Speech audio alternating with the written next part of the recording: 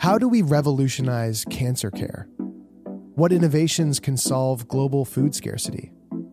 Can the next big leap in drug development come from a place you might not expect? These are the questions that drive us on New Wave, a podcast where curiosity meets life-changing science. In Nova Scotia, a new wave of pioneers are answering these questions, from reimagining how we treat the most daunting diseases to tackling the challenges of feeding a growing planet. Their stories are as inspiring as they are impactful. I'm Taylor McGilvery. Join me as we dive into these extraordinary narratives. We're not just talking about scientific breakthroughs. We're exploring how these advancements touch lives, reshape communities, and pave the way for a brighter future. Subscribe to New Wave on your favorite platform. Be part of a journey that takes you to the heart of innovation and shows how, in Nova Scotia, we're not just asking questions, we're finding answers.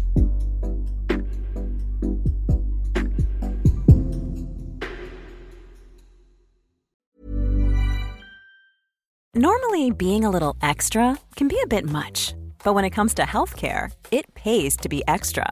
And United Healthcare makes it easy with Health Protector Guard fixed indemnity insurance plans. Underwritten by Golden Rule Insurance Company, they supplement your primary plan, helping you manage out-of-pocket costs without the usual requirements and restrictions like deductibles and enrollment periods. So when it comes to covering your medical bills, you can feel good about being a little extra. Visit uh1.com to find the Health Protector Guard plan for you.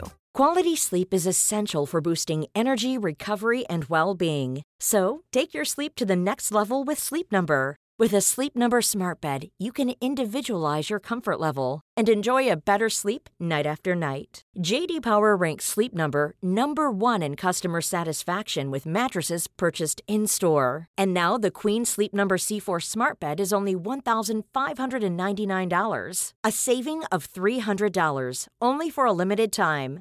For J.D. Power 2023 award information, visit jdpower.com/awards. Only at Sleep Number stores or sleepnumber.com.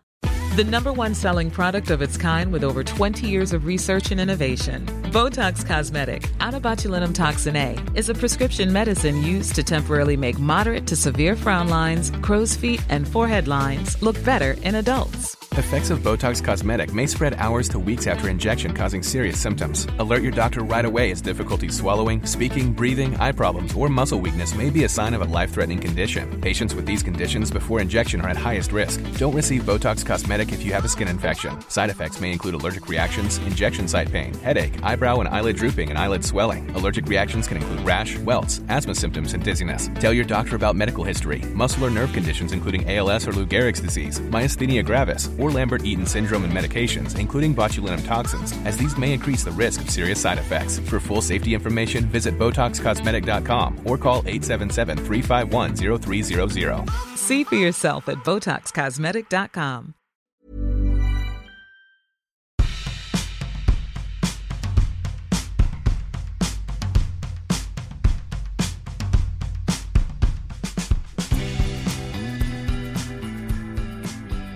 Hey everyone, Bridie here to introduce this week's guest, Dr. Susan. Dr. Susan is a board-certified gynecologist, life and leadership coach, and author specializing in midlife health and sexual wellness. She's also the best-selling author of Sexually Woke, Awaken the Secrets to Your Best Sex Life in Midlife and Beyond. And the host of her new podcast, Sexually Woke with Dr. Susan, where she interviews powerful women and other medical professionals about focusing on living in our full aliveness after 40. We spoke with Dr. Susan about what she's learned in her many years of work and how living longer can mean many more years of sexual satisfaction instead of fizzling out as a sexual being. Jeremy and I had a great time chatting with Dr. Susan, and we will see you on the other side.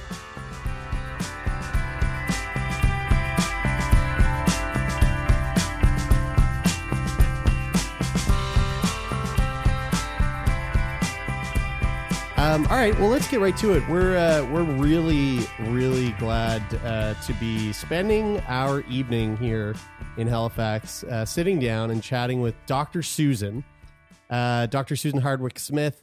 We were just saying this before the recording started, all the way down in Houston. Why don't you take a moment to introduce to our guests who you are and the work that you do, and maybe a little bit of background into kind of how you ended up where you are today. Hey, yeah, thank you. Or thanks for having me. I've actually been up to Halifax once or twice, and it is all the way down here, isn't it? And yeah, totally. So I'm 54.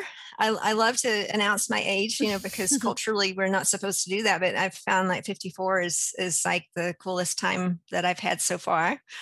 I'm a gynecologist. I've been practicing for 22 years. And a really interesting thing happened to me when I was in my mid 40s, which is what happens to every woman.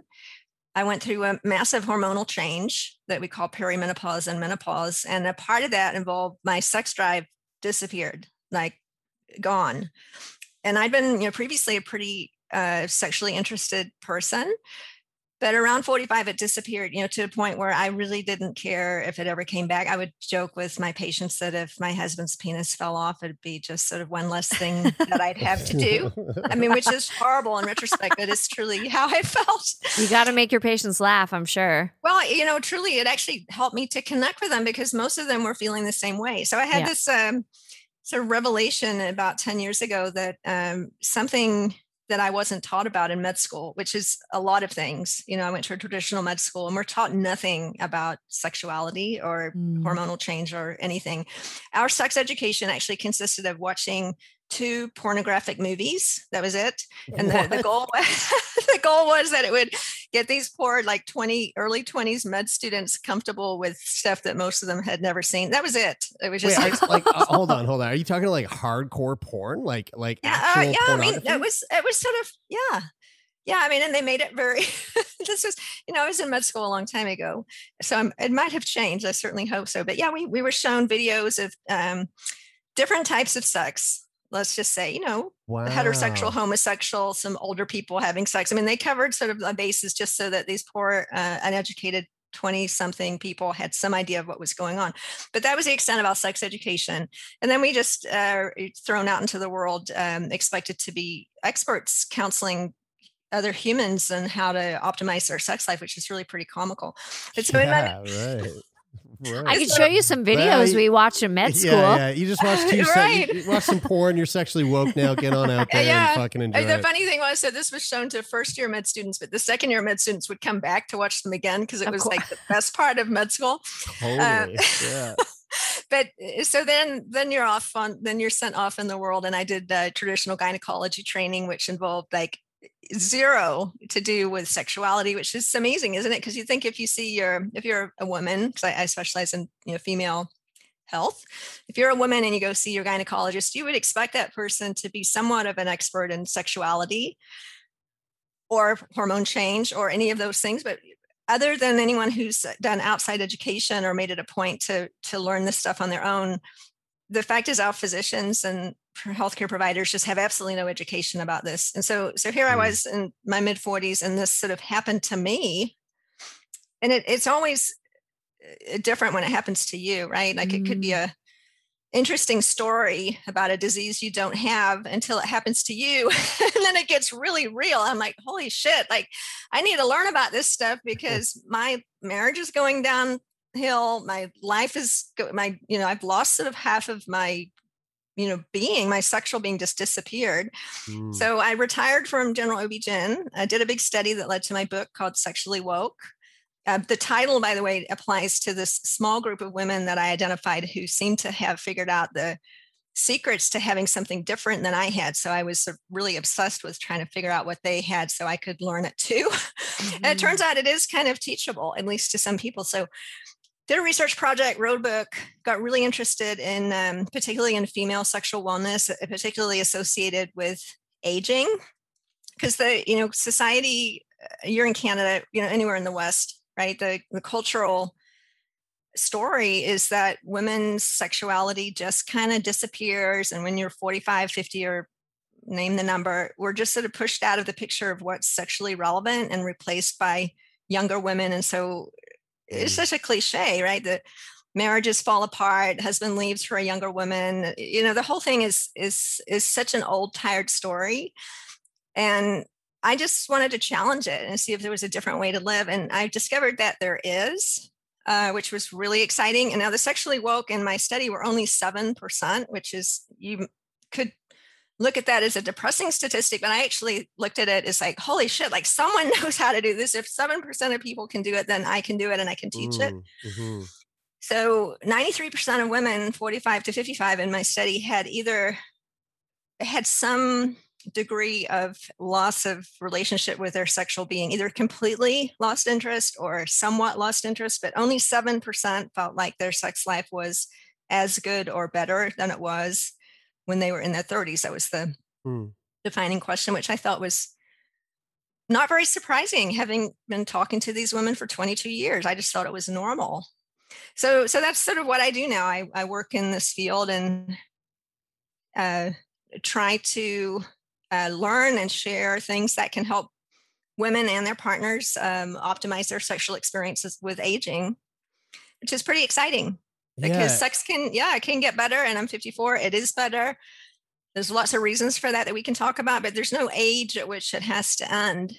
I think it's just, how we define sex and just all of those things. So to the 7% that were expressing that their sex was as good, if not better, did you eventually get to the bottom of like what those specific things were for those people that made them, that kind of fit them into that very small box? Yeah, that was the fun thing that I had to hire statisticians to help me with, because I'm not one. So, we'd asked all these questions, and then that was my goal, to do exactly what you're talking about, to see if there's something that they had in common that was, reproducible and or teachable. And, it started out being there thousands of sticky notes, and there was about 100 things. And then we sort of honed it down and narrowed it down. And so in the book, we narrowed it down to 3 things, which is that's just a nice number, right? I mean, could have made it 10, but squeezed them into 3 broad categories that these women all seem to have in common. And they're not, I call them the secrets of the sexually woke, but they're not really secrets. And when we talk about them, they sound pretty damn obvious, but people don't do them. And I found that as we do start to do them, that all kinds of possibilities open up, so that we can see this second half of life. And you guys are younger than me, but, we have this idea that, I don't know, I'll just say I had this idea that life sort of goes downhill after, name the number, 40, 45, and that, you're sort of marching towards the grave, but nothing much exciting happens. There's no great opening or opportunity. And that's just false. It's such a limiting idea. I'm glad you said it was false. I was going to say, Bridie, buckle up. I'm hanging in there for more. I'm hanging in there for more, because honestly, I have like sexual issues that I'm worried if I don't deal with them now, that in 10 years, I'm going to be like lost. As soon as I go through perimenopause or menopause, I feel like I'm going to lose my chance if I don't get on top of it right now, because I already have a little bit of a, I don't want to say like lackluster libido, but I definitely, it's already work to maintain that part of my self. And so I'm here. I'm on the edge of my seat. I'm here for it. I want to know what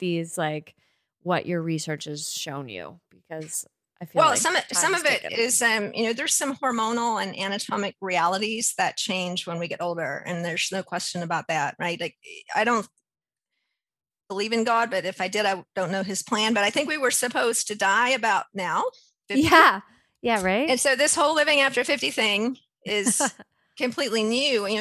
200 years ago, humans didn't live past 50, but parts of us wear out. So for women, obviously, our ovaries stop functioning. For guys, you don't have a real menopause where the testicles stop functioning, but there's a slow decline in testosterone production starting at 25 or 30 for both men and women. So there's anatomic realities with testosterone declining, which can be, I won't even say corrected, because I don't like the idea of fixing people, but can be addressed. There's stuff that happens with guys that, of course, we know about, with decreased blood flow and erectile dysfunction. Similar things happen to women. It's just not quite so visible, where the clitoris is getting less blood flow and becomes less responsive. Like, you might find, you're really excited and you're almost there, and then just whoosh, it just goes away. And so for a man, that's going to be, visually evident, right? For a woman, not so much, but it's a similar process. So those anatomic and hormonal realities with aging we can address. So I'm a huge proponent of hormone replacement, which I take myself, and other stuff that we can do to keep the anatomy functional. But the biggest sex organ for sure for humans is our brain. So all of those things together, it's sort of the ultimate mind-body connection type of experience, right? Having great sex. At least it is for me. But don't despair. It can just get better with age. And I've seen it happen to me. I've seen it happen to thousands of my patients. And so 7% might seem like a small number, but I hope with these type of conversations and education that number will get bigger, so that it's like puberty, right? I have two 17-year-old girls, they're twins, obviously. They were so prepared for puberty. Like the education that's given to kids these days is just maybe more than they needed, but like their sex education and puberty education was just phenomenal. But we get no education at all about what's going to happen to us in our 40s. Zero. No. When should we be in that class? Should that happen at I'm about to turn 38. Should this be like a class for 40-year-olds? How early can this change start happening for female identity? Well, so our hormones. So we're talking about women because it's my expertise. Women's hormones change for sure in your late 30s. I mean, if you think about things like how easy it is to get pregnant, right? Optimal fertility is in our early 20s because our ovaries are really cranking and everything's just working. Not always perfectly, but in a perfect world, hormones are optimal. And then as we get into our mid 30s, even it can be difficult to get pregnant because our hormones are changing. Late 30s, often it's impossible, 40s and on. So that's a thermometer really of how our hormones are behaving. So for sure, if you're in your late 30s, your hormones are already changing. So how early? Gosh, I wish this education was given to teenagers so that we just know. We're taught all what happens in the beginning, but their sex education ended at about how you get pregnant, and then after that it was maybe more for later. To be fair, teenagers, like, you kind of stop paying attention to things that aren't relevant for you. For sure. My 17-year-olds do not want to know about sex when you're 50. They would be like, yeah, right. Yeah, totally. Talk about that. But 35, I don't know, somewhere before never, right? We've just got to get this information because I have patients come and see me all day, every day who are going through menopause and don't even know what is happening. Yeah. Not taught about it at all. So when it comes to like sexual wellness and like, and being, to quote the title of your book, being sexually woke, obviously you had just kind of touched on it, that there's hormone replacement for people that are in their midlife and going through perimenopause or menopause. But like, what about outside of the realm of like medicated assistance? Is there, the age old saying, like, if you don't use it, you lose it. How much of that is true when it comes to, our sexual desire? Like, is there something to be said for like a continual practice of whether it be masturbation or sex with a partner, like scheduled sex with a partner? Can people who are going through this sort of look at orgasming in the same way that they look at going for a run to keep their cardiovascular health healthy? Or, is there like proactive ways we can try to stimulate the brain and try to stimulate the body so that grease the wheels? Yeah, exactly. Yeah. Yeah. So I'm sure you've talked on this podcast before about, there are lots of documented benefits of having regular orgasms for stress relief, blood pressure control. It activates these lovely hormones like oxytocin that cause calmness and mental clarity and all kinds of things. So having an orgasm regularly is a great idea. So that's important. And then there's lots of evidence if we're in a partnership, and this applies to, single or individual people too. I mean, sex obviously doesn't require a partner, but if we're in a partnership, we know that talking more about sex leads to more fulfilling sex. So just making it part of our conversation yeah, just just like a muscle, right? Like you said, you work out all the time, you stay strong, you stop doing it, your muscles atrophy. I mean, our sex drive isn't quite like that, but absolutely, I don't think it's quite a use it or lose it situation, but keeping sex part of our conversation, staying intimately connected somehow. And so I redefine sex as not just sort of penis and vagina, because for people of all ages, but especially as we get older, sometimes that's not available for various reasons, or it's not preferred. I mean, there's an enormous menu of intimate physical connection, right? So sex, whatever you call that, but just staying engaged in it through conversation and through physical, intimate connection is really important. So, long periods of disengagement, we do sort of get used to it. And I really believe, having been someone who lost that for quite some time, is part of who we are. So I'm all into sort of this idea of living in your full aliveness. If we lose our sexual being, we're not fully present. We're not showing up in our full potential. Men stay fertile till their 80s or later, but for women, we lose our fertility, and so that sort of primal part of our brain that tells us to have sex, that's driven by fertility, goes away. Now, guys don't have that because you're still fertile, so that that primal brain is still saying have sex. For women, it does go away when we lose our fertility, because we've got to figure out what we're having sex for. It's not to get pregnant anymore. So if you're a caveman, it would be a waste of energy, right? So the primitive part of our brain is telling us, you're not fertile, so you can stop having sex. But we've obviously evolved way beyond that to be a species that has sex for other reasons. So we kind of have to rethink things. When I was in my 20s, I had sex. There was a reason, there was an agenda. It was like either just straight up for pleasure, or to attract someone, or maybe to try to get married, or later to get pregnant. But there was always a reason. Now I'm just free of that.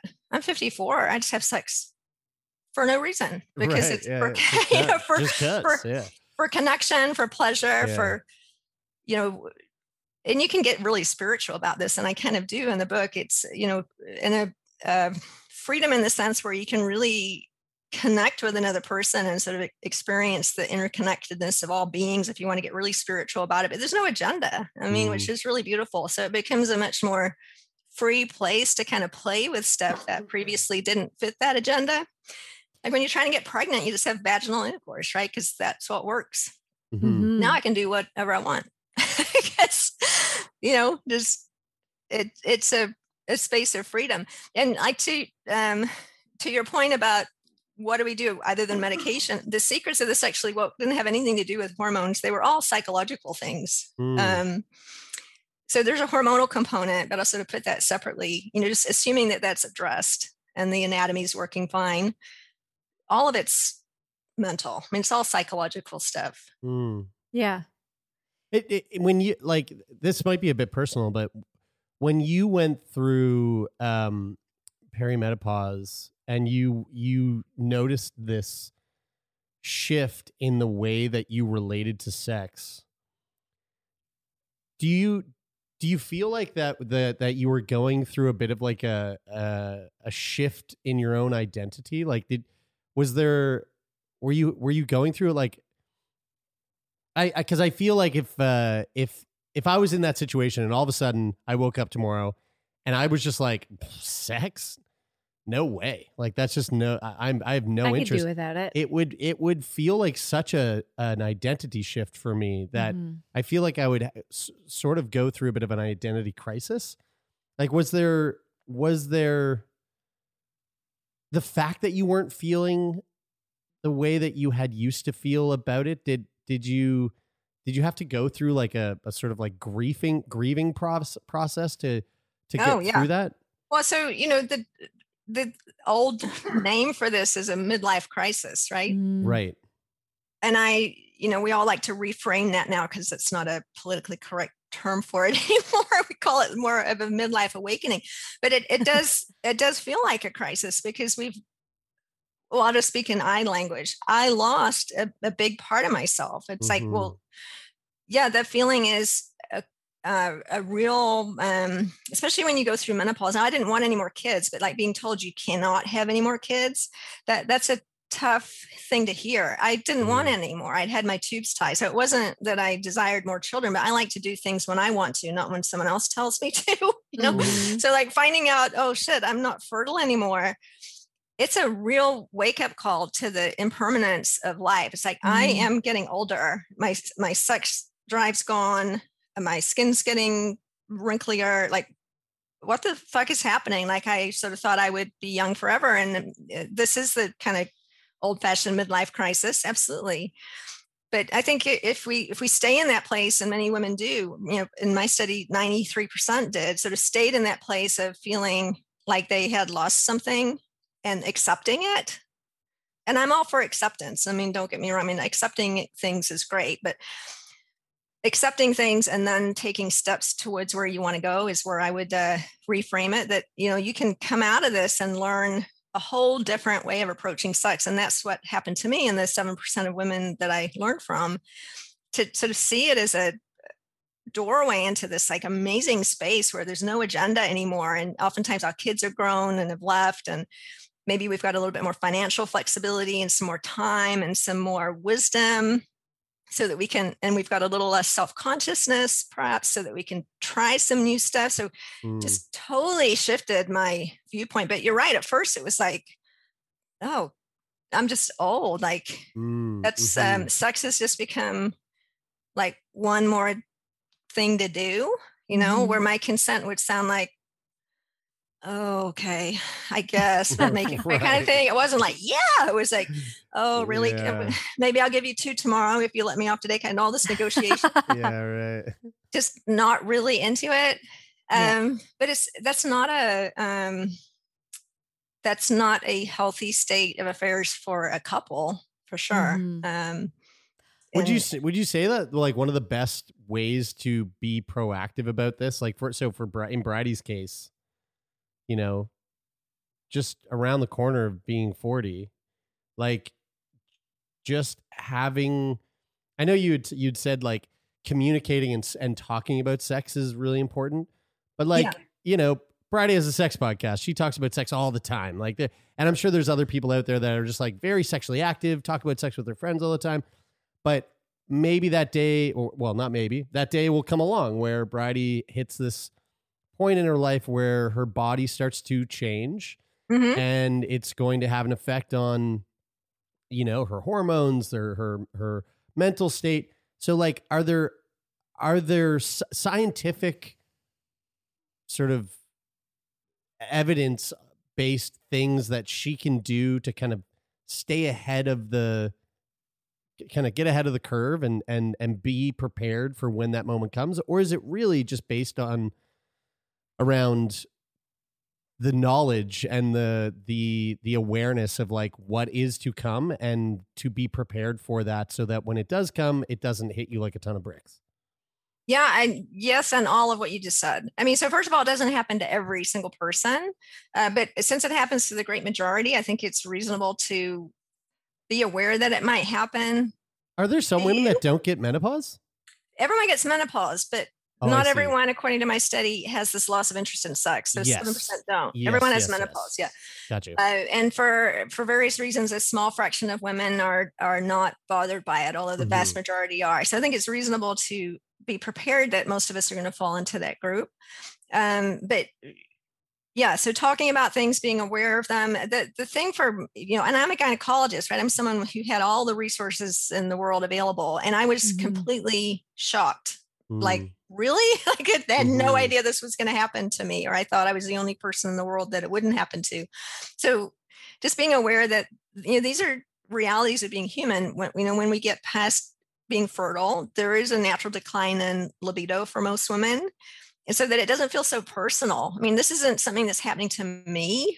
I mean, it is happening to me, but it's not my problem. This is just, it's not even a problem. It's just part of being human. So sort of depersonalizing a little bit, I think, helps a lot, because it can feel so personal, this just sort of lack of worthiness, like, oh my God, what happened to me? And it's all just, I'm the only one. And because there's so little conversation around it, it can feel extremely lonely. Like my friends don't seem to be having this, because believe me, they are, but they're just not talking about it.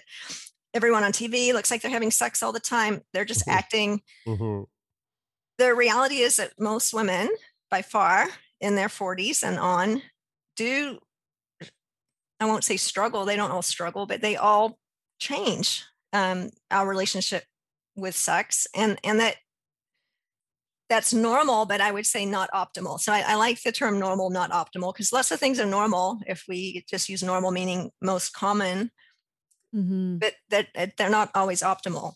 I mean, if we're going to live 50 years in a state of hormone depletion, we've got to figure out a way to stay connected with each other. Well, I think I do. I mean, I know people who are happy being asexual, but not very many.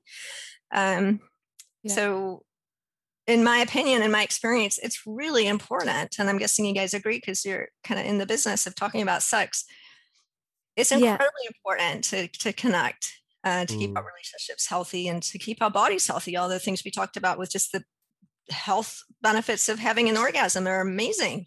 Well, and further to that, health benefits of having an orgasm, of having the blood flow to that region of your body, and I'm sure all kinds of other chemical things. But I'm wondering if you noticed any difference in your experience as a gynecologist or in your research for your book between the experiences of folks who have had children versus those who are going through perimenopause or menopause without having had children, because like Jeremy mentioned, there is, and I've heard this in regards to women's health, like if you don't use it, you'll lose it. Like if my uterus doesn't ever carry a baby, am I more likely to have to lose it at some point than, because I kind of have that idea in my mind that if I don't put my uterus to use in that way, eventually it's going to give me problems that would not be there had I exercised it in having children. Do you mean like cancer? Like are you talking about anything that can like my grandmother had a total hysterectomy at age 27 for reasons that I can't identify, because that was like a million years ago now, but rumor had it that it was like something to do with maybe endometriosis or fibroids or something. But then, my mother also had lots of problems with like, and brushes with cancer in that region. My sisters had fibroids removed. I have like really painful periods that are probably endometriosis related. Maybe I have had incredibly irresponsible sex for much of my life and have only been pregnant very early on in my 20s once, but like never since. And I'm just wondering, like, did I lose the capacity to like use that organ? Well, there's a lot in what you just said, but I think it speaks to, I think there's a lot of, I don't know, sort of just cultural expectation of this sort of normalness that we're supposed to fit into, like having children or, and it's perfectly healthy to not have children. Now, maybe you have endometriosis or other things, but we can have that whether or not we have children.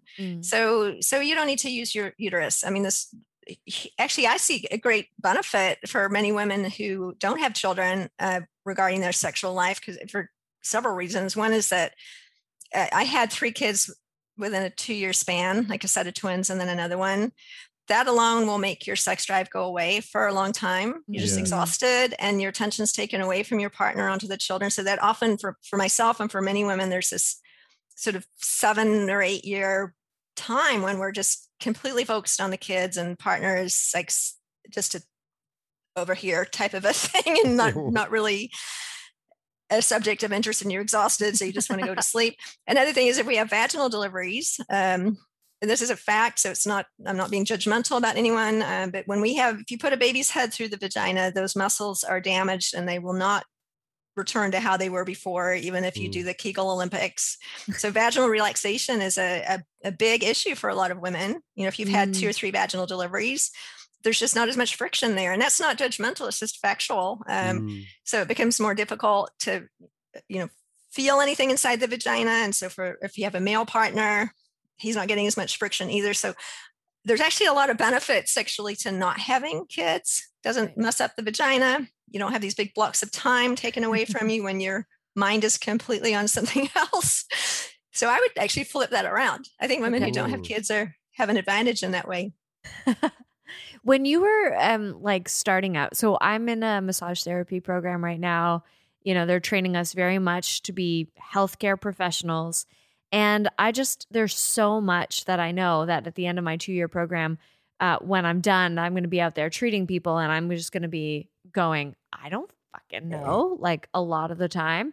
As a new gynecologist throughout your career, you know, like you said, people probably come to you expecting you to have this knowledge that has to do with gynecology and sexuality. And like, I'm just so curious about what your experience was in fielding those kinds of questions and concerns. And I mean, eventually you left gynecology and you went off into this particular field. So I'm curious to hear about like, what kind of things were people coming to you with that you were like, you know what, I have no fucking clue, but I should know. Well, let me tell you something about doctors if you don't already know. Medical school attracts a personality type. So I'm a coach as well, and I've done a lot. I don't know. Do you know about Enneagram types? It's one of my favorite things. Yeah. It's like INFJP. And that's a different one, but similar personality typing. Yeah. So I do Enneagram coaching amongst other things. But so one of the things that I learned in my 40s is that certain professions attract certain types of people, and doctors really don't like to say, I don't know. More than probably any other profession, or more than many, like to be right about things. So I didn't say, I didn't say I don't know very often. And that's a skill that I've developed as I've gotten older. It's such an important skill to be more interested in being curious than being right. And I talk about that all the time. Like if you can't be more interested in sex, especially if you can't be more interested in being curious than being right, I mean, that's just a block to any type of growth of relationship. So physicians, and I see this all the time, like now that I work in sexual wellness and hormonal wellness, and we've already discussed that most doctors don't know anything about this. They won't admit that they don't know anything. I mean, I'll see patients who've been to their gynecologist and been told like the biggest bunch of nonsense rather than the doctor just saying, you know, I don't know about that. It's something I haven't really learned about hormone replacement. So let me refer you to someone else. They'll just say hormone replacement's dangerous. You can't take it. Yeah. It's based on no evidence or learning whatsoever, just something they heard. So I probably did that. Well, let's just say I did do that a lot when I was younger, because that's the culture of being a doctor. You're supposed to know everything. You know, someone comes to you with a question, you're supposed to know the answer, and that's the contract, right? Yeah. And then you pay your money and you leave. And so it's really screwed up. But this is sort of Western medicine. It's very unusual to find a physician who's not sort of alternatively trained. He'll say, I don't know. Yeah. Well, maybe let's explore that together, or let me get some more information. But I'm really good at saying I don't know now, because I don't know a lot of stuff. I mean, the older we get, the less we realize, you know, the more we realize that we don't know, right? I'm so glad that you said that, because I think we do. I mean, Jeremy and I know a little bit better because Jeremy has complex health issues, and, you know, like we're both yoga teachers. And one of the things that they drove home in our yoga teacher training was like, never be afraid to say you don't know. Like you don't know anything. So, you know, people are going to ask you about things, and you should always refer out, essentially. But I feel like there's probably, especially when it comes to women's health, a lot of people out there that just trust whatever their healthcare provider says, because for sure, they don't know that it's worth getting other opinions, or worth finding someone who will say, you know what, I don't know. And the worst part about it is when it comes to women's health, that statement, I don't know, like that's a global statement that should be said by every single person who's working in women's health, period. Yeah. Like there's so much that we don't know just because of the way of gender biases and science and research. And, you know, it's like we don't even test on female mice because they're too hormonal. like that is that's fucking insane. You know, so of course we don't know. Of course we don't. All of that's so true. And, there's a little bits and pieces that we're learning now. So like the knowledge that I have now is vastly more helpful than it was 10 years ago. But still, I regularly say, this is the best thing that I know to do right now. Next year, it could be something different. Right. 10 years from now, no doubt it will be something different. For example, and the other thing is not to only just say, I don't know, but to say, I was wrong. Yeah. And evidence since I said that thing has changed. For example, this, I'll give you, a really obvious example, the idea that hormone replacement causes breast cancer, which is sort of a urban legend that's been spread since 2002 when the big study that suggested that came out. So it's almost 20 years old. It's been proven that that's wrong. And in fact, modern hormone replacement using estrogen and testosterone together actually decreases the risk of breast cancer. So that's such a 180, like for a doctor, someone who's been their whole life fixated on being right about everything, to be able to say, you know what, when I told you last year that hormones cause breast cancer, I was wrong. And actually now the data shows that the opposite is true. That's something that I actually love doing that now. I just do it for fun because it's such a freeing thing to say. Like, I was wrong. Like, because I sort of thought, I don't know, will the sky fall if I say that? And since it didn't, now I just sort of say it all the time. So what you were saying about people and women, probably even more than men, believing what their doctors say is something that we have to change. I mean, we've got to see that physicians are just people and understand that they're limited by what they've been taught. I mean, it's not their fault. It's not our fault. We know what we've been taught, but a lot of it's horseshit. And some of it's, certainly anything that's 20 years old is completely irrelevant. Doctors have to stay, and anybody has to stay up to date. And don't believe what you're told if it sounds wrong. I tell women that all the time. Like, you know your body. If someone tells you, if you go to the doctor and you've got a list of complaints, I'm tired, my sex drive's gone, I don't have much energy, I don't feel as fun about things anymore, I'm not sleeping well, and you're 46, most doctors will write you an antidepressant prescription. Instead of thinking, wait a second, she's 46, she's going through hormonal change. These are signs of hormonal change. So half the population of the United States is taking an antidepressant for something that's not a neurotransmitter deficiency. So we need to just tune into our bodies and just know, like, that doesn't sound right. That doesn't sound right. I need to get another opinion, but that requires a personality type that's really pretty assertive. And most women, that sounds sexist, but many women are not. We've been trained to not question, right? So hopefully these kind of conversations will just inspire people just to question, like, that doesn't sound right. Let me keep seeking more answers, because it's not okay to be told that life's just over when you're 50, or it's totally normal to not want to have sex anymore, or it's completely normal to not sleep and feel depressed. And all of that's just part of getting older. So just go learn to play bridge or do whatever old people do. That's doesn't sound right. And it's not true. It's absolutely not true. Turn Me On Podcast. We'll be back after this short break.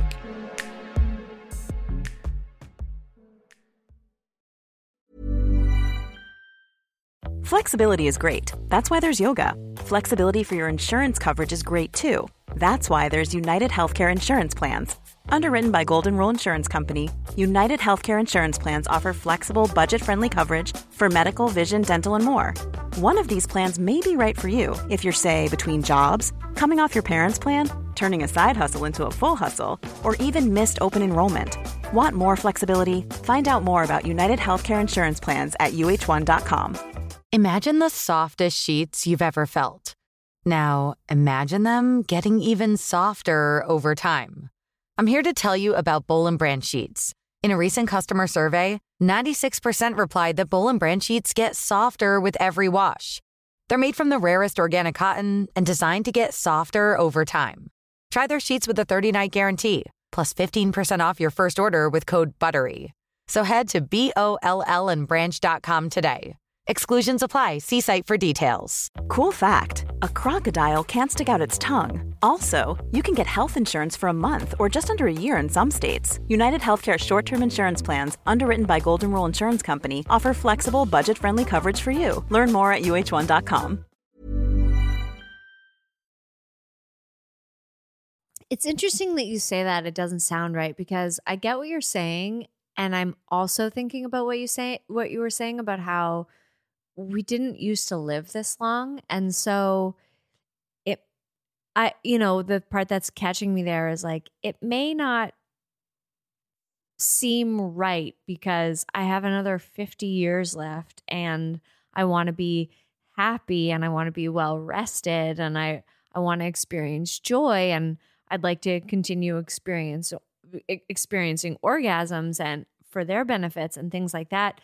But at the same time, biologically, it sort of makes sense that I technically, 200 years ago, I wouldn't even be here anymore. So none of this would be, we're basically manufacturing comfort for the extension of life that we've given ourselves over the last 200 years. So while it may not seem right, at the same time, it is kind of natural. Does that make sense?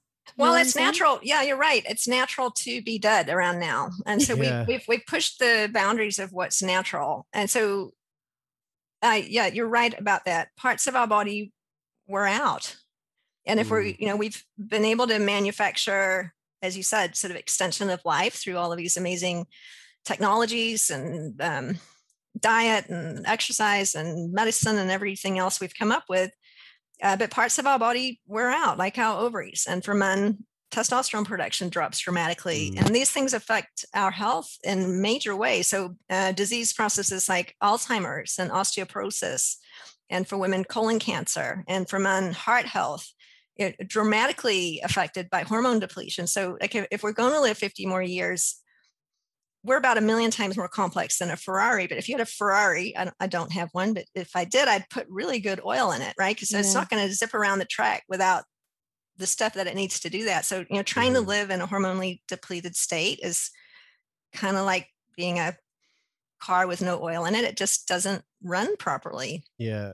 Yeah. And according to longevity science right now, like we're on the cusp of something really huge. And our lifespan is only going to be increasing over the next decade, and I think by numbers that are going to be pretty staggering for a lot of people. So, it's definitely it's definitely going to get even more unnatural how our bodies are going to react to things. Well, now if you're going to be, I'm sorry to interrupt, but if you're going to be 100, I would prefer to not be incapacitated for the last 20 years with fractures and loss of mental capacity. And everybody's looking into, what's the one thing that can prevent DNA breakdown and aging. And there's not one thing, there's lots of things, but one of the things is hormone replacement. So, men don't make estrogen, but you have estrogen if we drew your blood, because testosterone aromatizes, or some of it turns into estrogen. So having estrogen in your bloodstream for men and women is critical for keeping our DNA healthy. So that's just one of the things. Plus it keeps your vagina healthy if you're a woman. And so, this whole getting older thing doesn't have to be so depressing. I think that's the kind of core point. And I focused in on sexuality because that's my business and I experienced it myself, but you could express that in a number of different ways. Just this whole process of aging optimally and living in our fullest aliveness and not losing parts of ourself that we don't have to lose. I mean, some things happen that are unavoidable, right? And I'm not opposed to aging. I just like to optimally age. We're all going to get wrinkles. We're all going to lose some muscle strength. We're going to have inevitable things happen with age, but a lot of these things are preventable. And I, personally, obviously, because I wrote a book about it, think that intimate physical connection's so important to living optimally, whether we're in a partnership or alone. It's, part of who we are, and losing it, just like losing a limb, is it's huge loss. Yeah. Yeah. And you brought up early on in this conversation this link to sexuality and spirituality, and my brain is kind of all in a tizzy right now because this is I'm having a bit of a light bulb moment about the conversation around aging and aging naturally and whatnot, and this idea that hormones may be, synthetic, but also we have all these extra years that are fairly new to us, so it makes sense that we would develop ways to be comfortable and functional optimally till the end of our lives. But there's that aspect too of sexuality and spirituality, which is like spirituality for a lot of folks becomes more important as we age, right? Because we're looking for a deeper sense of purpose for being here, trying to make sense of like, why there's all this fucking suffering as a part of being alive, like, and things like finding the joy in life or, happiness or whatever start to feel sort of hokey because you're just like, well, we're just here and we have these decomposing bodies, and spirituality sort of becomes like a transcendence above or through this like deterioration, I guess. And what I hear from a lot of people who talk about like sexuality and spirituality is that the places you can get to are sort of an elevated state of consciousness when you're using it in that way. And I don't know if that's kind of what you were talking about when you talked about spirituality in relation to sexuality, but I don't really have a question here. But yeah, so I think it really is exactly what I'm talking about. So the book started out being a research project about sexual practices and the preferences and sort of thought patterns of women 45 to 55. But what it turned into really was more of a spiritual book. It's based in science, but the ideas that allowed the sexually woke to live in this sort of what felt like a higher plane to me, certainly a place of more fulfillment and joy, were all spiritual ideas. I personally have a Buddhist practice, but it could work for any practice. But for me, like this understanding that happens really in your face when you lose your fertility, that life is impermanent. And this is something that we all know, right? But it's easy to forget when you're 25. Mm-hmm. When you stop being fertile and part of your body just died, like your ovaries, it starts getting really real, really fast. And so I see this happen in women who are it's described often as a midlife crisis, but then we sort of reframe it as an awakening, just this real beginning to understand impermanence. And understanding suffering, but also understanding that's not the only part, right? There's suffering and there's joy, and sort of equally paying attention to both. But I think that's where the spiritual component came in for me, just a real wake-up call about the impermanence of life, and not in a pessimistic way, but in a really almost an urgent way to not stop living till I have to. It just ramped up the volume of what I had been hiding about the fact that we're going to die soon. Mm-hmm. Right. And so I don't find that depressing. I find that really exciting. Like, I better get on with whatever it is that I was planning to do. But at first there's grief. And then, it's like anything, right? You go through those phases, like, oh shit, like grief and denial and all those things. And then hopefully this period of acceptance and just like, like this is short, and let's just suck the marrow out of it. So this is where I see and young people can't do this. I'll say, I've never met one who could. I don't know anyone in their 20s or 30s who can experience sex on that plane, because they sort of don't have to. Your brain's just not in that place. And plus, sex is all tied up with all the agenda items we talked about, like getting married or getting pregnant or whatever else the agenda is. But now we're free from all that. Like I'm free from the agenda. I've got a short time to live relatively to when I was a baby. And, you know, it opens up so much possibility when we can sort of rethink aging that way. I think, at least it did for me.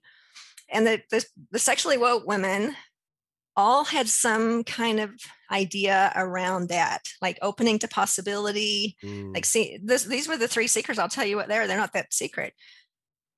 They all had this opening to possibility idea that life wasn't sort of closing down, but it was opening up with age. And there's a lot more to be said than that, but that's sort of the theme of that chapter. There was an understanding that you have to like really know yourself first before you can be fully present in an intimate relationship, which sounds so obvious. Right. But like the idea that I can't show up fully if I don't know who's here. And that could be just knowing my body by spending time with self-stimulation or figuring out the anatomy of the clitoris and like what the hell is going on. Because I can't teach someone else how to please me if I don't know that myself. So that aspect. And then the third one was just living in relationship or just sort of approaching life in general with intention and not living this sort of accidental life where everything's happening to me, just, you know, living life with intention, which again shows up in sexual relationships or in intimate relationships just by caring enough to, like, you know, sit down together, talk about things, you know, give each other appreciation, speak kindly, those little things that we forget. And these are all so obvious, right? When I say them, yet we don't do them. Well, most of us don't do them. But women who do those things, couples who do those things have extraordinarily better sex lives than those who don't.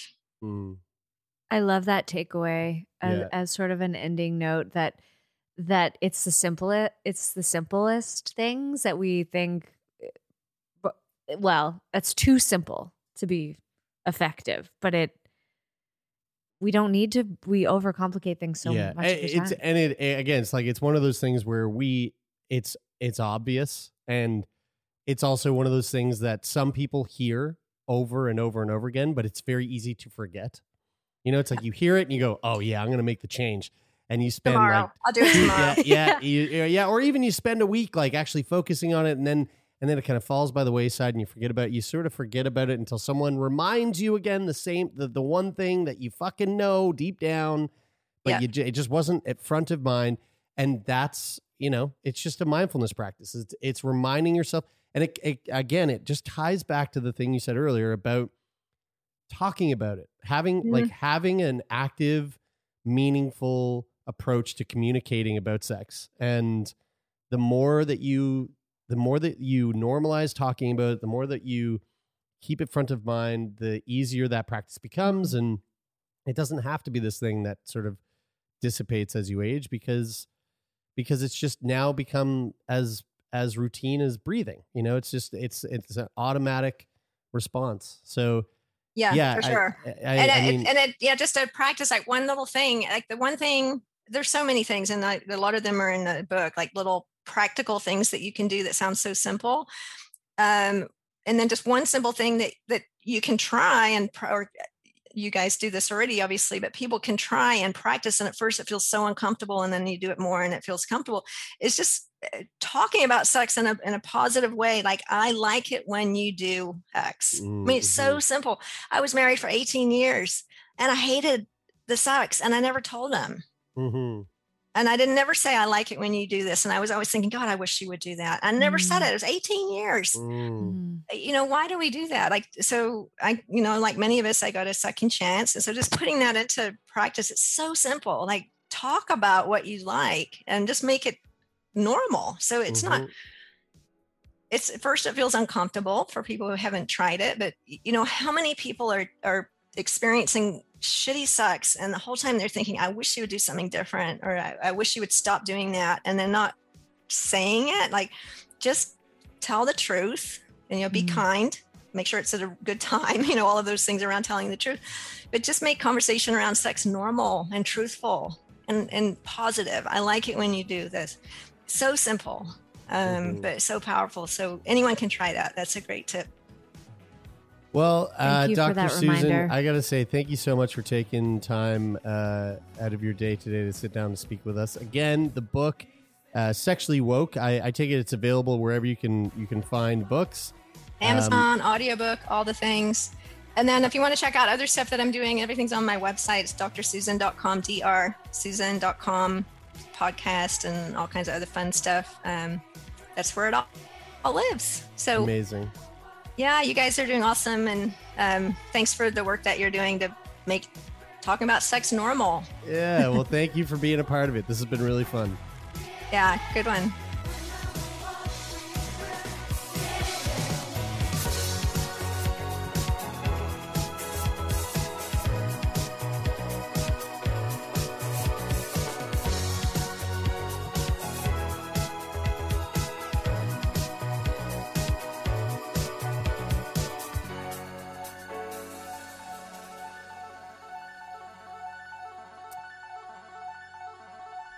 Hello, baby.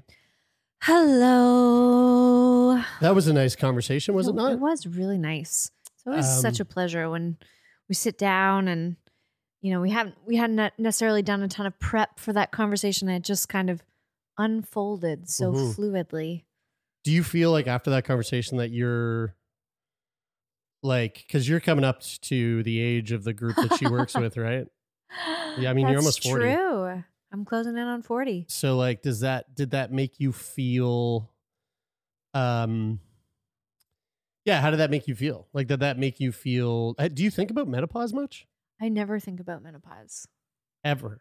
I've never thought of it. You never think about the one thing that's ever going to happen to inevitable. me? I think about death a lot, but I don't really think about menopause. Why do you think that is? I got a lot on my plate right now. And in general, like, I just feel like I'm just keeping up with life as it's presenting itself day to day. Right. So I've never had a very strong ability to think too far in the future. Right. So like This isn't very far in the future though. I know now that you bring it up, but I hadn't really thought about that. I've been thinking like I've got at least another 15, 20 years. What world are you living in? I don't I'm gonna know. look it up. What's the Average age of early- menopause? Yeah. What's the average age? Because it can happen quite early. I think in some cases it can happen very young. Menopause is diagnosed after you've gone 12 months with a menstrual. Can happen in your 40s, 50s, but the average age is 51. Okay. Okay, so yeah, I mean, you're, I got a decade maybe. 10 years. Yeah. That's a long time. It is a long time. And I have It's real insanely long time. concerns in the moment about my health. So not like I'm fine, I'm healthy, but maintaining that Right. as you get older, I think gets harder. Especially with massage school, like It's- you're going into such a physically demanding Yeah. workforce Yeah. that Yep. you're- Although that's so true. It's so true for anybody who's listening who doesn't know this. Massage therapy can be very hard on the body and like to be a practitioner of it. And I think the average career length of a massage therapist is around 5 or 6 years. So they say. But I get the impression, because we know a handful of massage therapists that have been in the business over 10 years, and ergonomics are really important. Yeah. Self-care is incredibly important. So I try to really pay attention to those things, because I think remember how I used to always tease you about how you wouldn't give me a massage because it hurt your thumbs, yeah. right? Well, that's like a real thing. Yeah, it really you shouldn't does be hurt my using thumbs. you shouldn't be using your thumbs. I'm Right. learning. Right. Except in like small areas, but the support of the thumb and it shouldn't be coming from your hands. The work shouldn't be in your hands, but it's really hard to relax your hands while you're massaging. And Right. because it's supposed to come from your back, it's supposed to come from your back and your legs primarily. Right. So I spent a lot of time in lunges. But what I was going to say is I learned, I got an intro today at school of, Donut is eating your lettuce. it's a cabbage flower. He's that eating your cabbage flower. Hey, Wow, you really like that, hey, buddy? You like that cabbage flower? What the fuck is a cabbage flower? I don't know. It was in a bucket at the farmer's market and it said flowers, $2, but it definitely looks like a cabbage on a stick. Have you seen it? Wait, is it called a cabbage flower? No, or it just, well, you just I don't call know. it- you just I called it that? cabbage flower because it looks like a cabbage. Well, shit, dude. How do we know that's not poisonous for dogs? I don't. Let me just Google it. Hey, donut. Cabbage. No, it's definitely, this is what it is. It's cabbage flower. Cabbage flower safe for dogs. Yeah, maybe don't. All No, right. that's skunk cabbage. Anyway, I'll just take it away. Please Did you hold. like that, buddy? If you want to see, you actually could have watched Donut sneakily taking chomps out of this cabbage flower. You can go to patreon.com/turnmeon, where you can watch all of our foreplay segments and aftercare segments. And you can also see my very clean shaven face, which this never happens. This is a very rare opportunity to see me without facial hair. You really want that flower, buddy. So I'm taking part in Movember, which is all about raising awareness for men's health. It is November. It happens every year in November, hence Movember. And so what I'm doing is I'm raising money for men's health awareness. I have a donation page. If you want to take part in my campaign, you can go to my Instagram and click the link in my bio. And throughout the month of November, I'll be growing a mustache, and it's a competition between me and my two best friends. Are you Brian going to and keep Taylor. your beard gone and just grow the stash? Oh yeah. No, it's full mustache season. Careful you don't get a burn on the chin. What, like a sunburn, sorry. sunburn? Yeah. Okay. Or like a razor burn. What would any you kind call of burn, that? really. What would you call that? Razor burn from shaving. No, not from shaving. If you were rubbing your face on someone's Oral sex burn. oral sex burn is kind of what I was going for. Yeah. Anywho, well, did you have anything else you want to say about? No, that was it. Men's health's really important. Prostate cancer is a problem. Men's suicide, big problem. So just trying to raise money and awareness for that. Good job. Yeah. And also, I'm killing it. It's a competition between me, Brian, and Taylor. But you're also all on the same team. We have a team together, but we are competing to see who can raise the most for the team. Mm-hmm. I am dominating. Good for you. Yeah. So But people might think that they're donating to Sick Boy as a team. no, But they're donating to my own individual page. Okay. Yeah, which they have the option to do the team as well. Okay. All right. Yeah. Well, what I'm gonna finish that thought on the massage piece is today. Yes. So I'm only in first year, but we're kind of getting into the conversation about our introduction to abdominal massage. Okay. So when you treat the abdomen in massage, you cover all the parts of the body except for the abdomen. So you're covered from the xiphoid process up. The xiphoid process is where your ribs meet in the front of your body, which is like also the base of your sternum or the bottom of the sternum. It's a really tender area. But anyway, you'd be covered from the xiphoid process up and from the your hip bones down. So just the abdomen is present. And we were talking about it before we got into the techniques, and they were asking if anyone had ever had an abdominal massage, and almost no one in the room had, except for me. I don't know if I've had my abdominals worked. Yeah. But I've never been covered that way that you just explained. Yeah, no, because I think, and this was the same thing I was kind of thinking, as we've been treated, our abdominal regions, if you've ever had your diaphragm released or something like that, which is, I think, not necessarily when the treatments we had were more osteopathic techniques on the diaphragm. Right. But the massage techniques are very similar. Like you're basically using your fingertips to go underneath the rib cage. If you think the diaphragm is a muscle that never stops. It's going all the time. It's a very important muscle for breathing, and it creates a floor to your rib cage, kind of like an upside down drum. So the diaphragm would be like the skin of the drum. And if you were going to massage the diaphragm, you'd be sticking your fingers into the skin of the drum, but like pushing it up inside the body of the drum. Dude. Yeah, but gently, and in some people barely at all.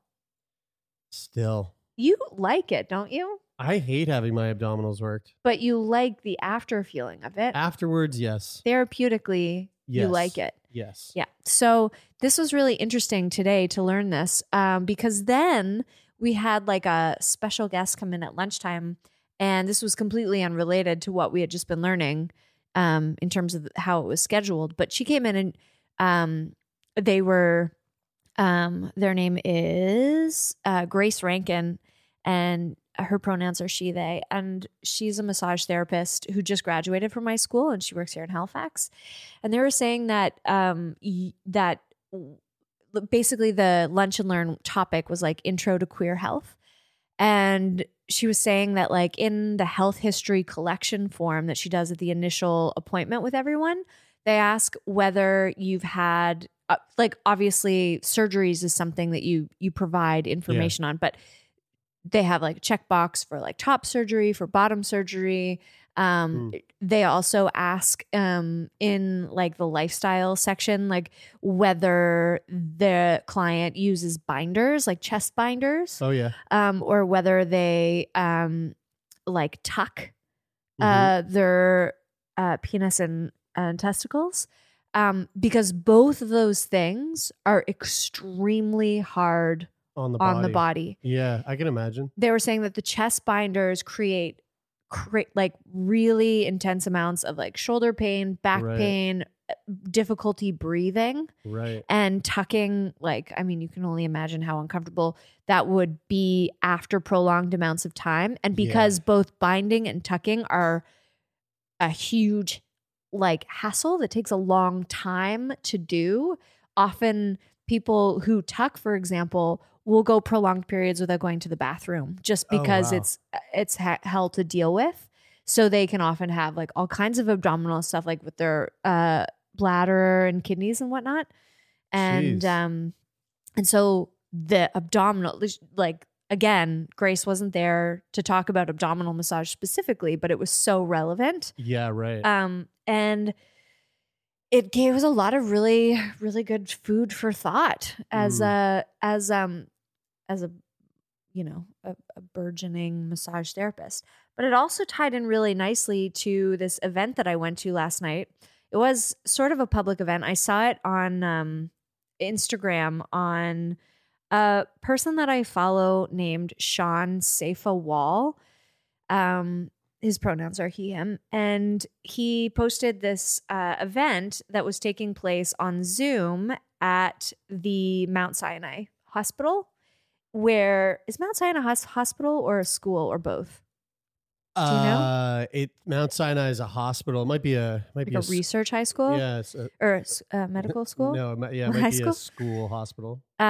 So the event was held, I think, promoted by a second year med student who wanted to share this education with their fellow med school students. Is this Mount Sinai, Toronto, or New York? I think it's New York for sure.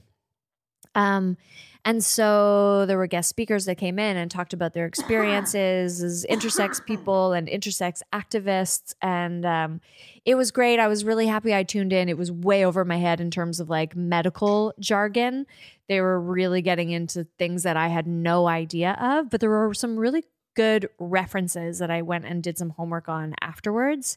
And I have to say, you need to go to YouTube, and I will link this in the show notes as well. So, you know, wherever you're listening to this, you can go tap on more info on the episode description, and you will find this video of a mom and her intersex child, and the video is just called "Intersex is Awesome," and it is a TED Talk. It's a TEDx talk, cool, and it is so informative. And I picked up some wild things. And generally, I brought up intersex the other day in massage school because we were talking about the pelvis and the pelvis of like your pelvis, for example, Jeremy, if I looked at it from the top of your head down, like if I could see down to your pelvis from the top of your head. Like the way I would look at my pelvis every day. Yeah, it's a little heart shape. Yeah. But if I were to look down at my pelvis, it would be more of an oval opening because I'm built to pass a baby, right? So our pelvises are different. But I had already kind of known through this podcast, through a very early conversation we had with someone about intersex. I'll have to go back and review that this is like actually makes up a somewhat significant part of the population. Yeah. And I was curious whether there were any differences in the bone structure of intersex pelvises, pelvic bones. Right. And my teacher was like, I have no idea. I don't even think there would be necessarily any research documented on that. And I think that's probably fair to say. Yeah, I wonder. Because what I learned is that, so they estimate that 1 in 1,500 births are intersex, but that some people can live their whole lives and die and never know. Because it can present in so many different ways. It could be so internal that one would just never know unless they had some sort of like ailment or injury that led to an examination that like. Yep, or they became an adult and couldn't become and weren't fertile. Right. They couldn't. Or you die and you're dissected or autopsied. Yeah.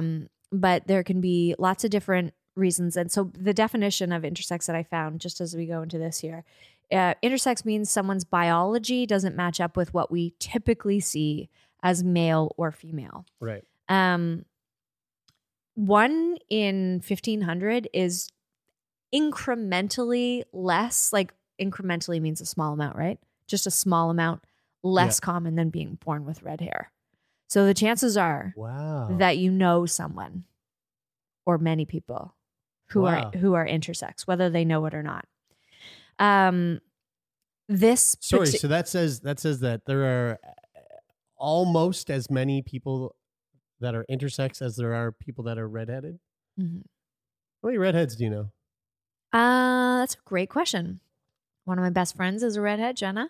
Yeah. And then I try to stay away from redheads after that because they're fizzling out. I want to get attached and then be all sad when they're gone. I think I know, like, really know. Oh, Emily. Yeah. That's 4. I'm up to 4 now. Okay. Huh. Wow.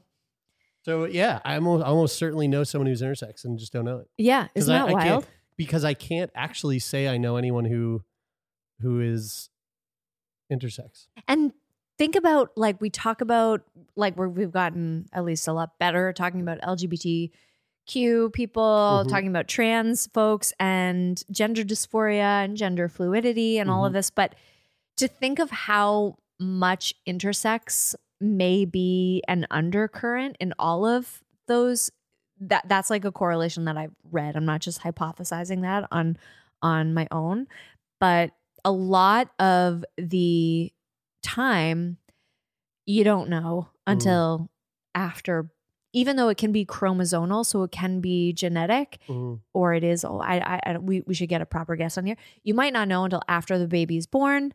You may not even know then. It may be later on when puberty happens and it doesn't happen the way you'd expect it, or oftentimes it'll happen a lot earlier than expected. And originally in our medical history, unfortunately, born intersex. So if you have what they call ambiguous genitalia, which it sounds like often looks like a really enlarged clitoris. Right.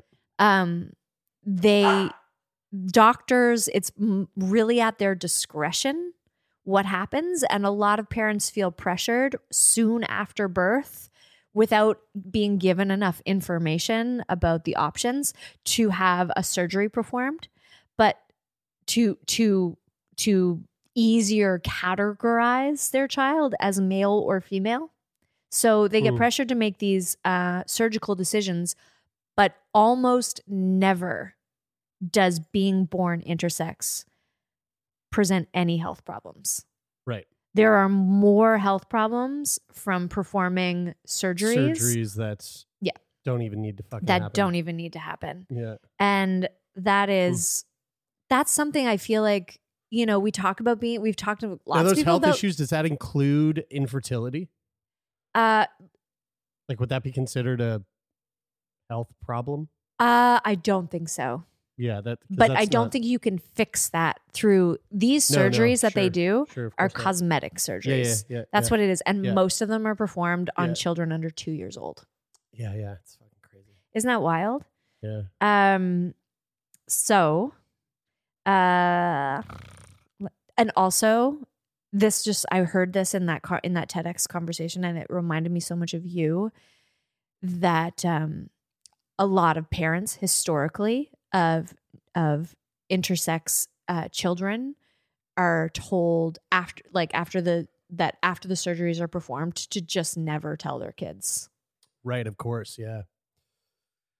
Yeah, which that's just a bad idea. Yeah. Like that there's no winning there. Yeah. So anyway, it's definitely the awareness is spreading now, and we're talking about it, but it's just so wild. It's just such a common thing that we wouldn't, it still seems so apt to be stigmatized or discriminated against, that like, how many people have ever told you that they're intersex?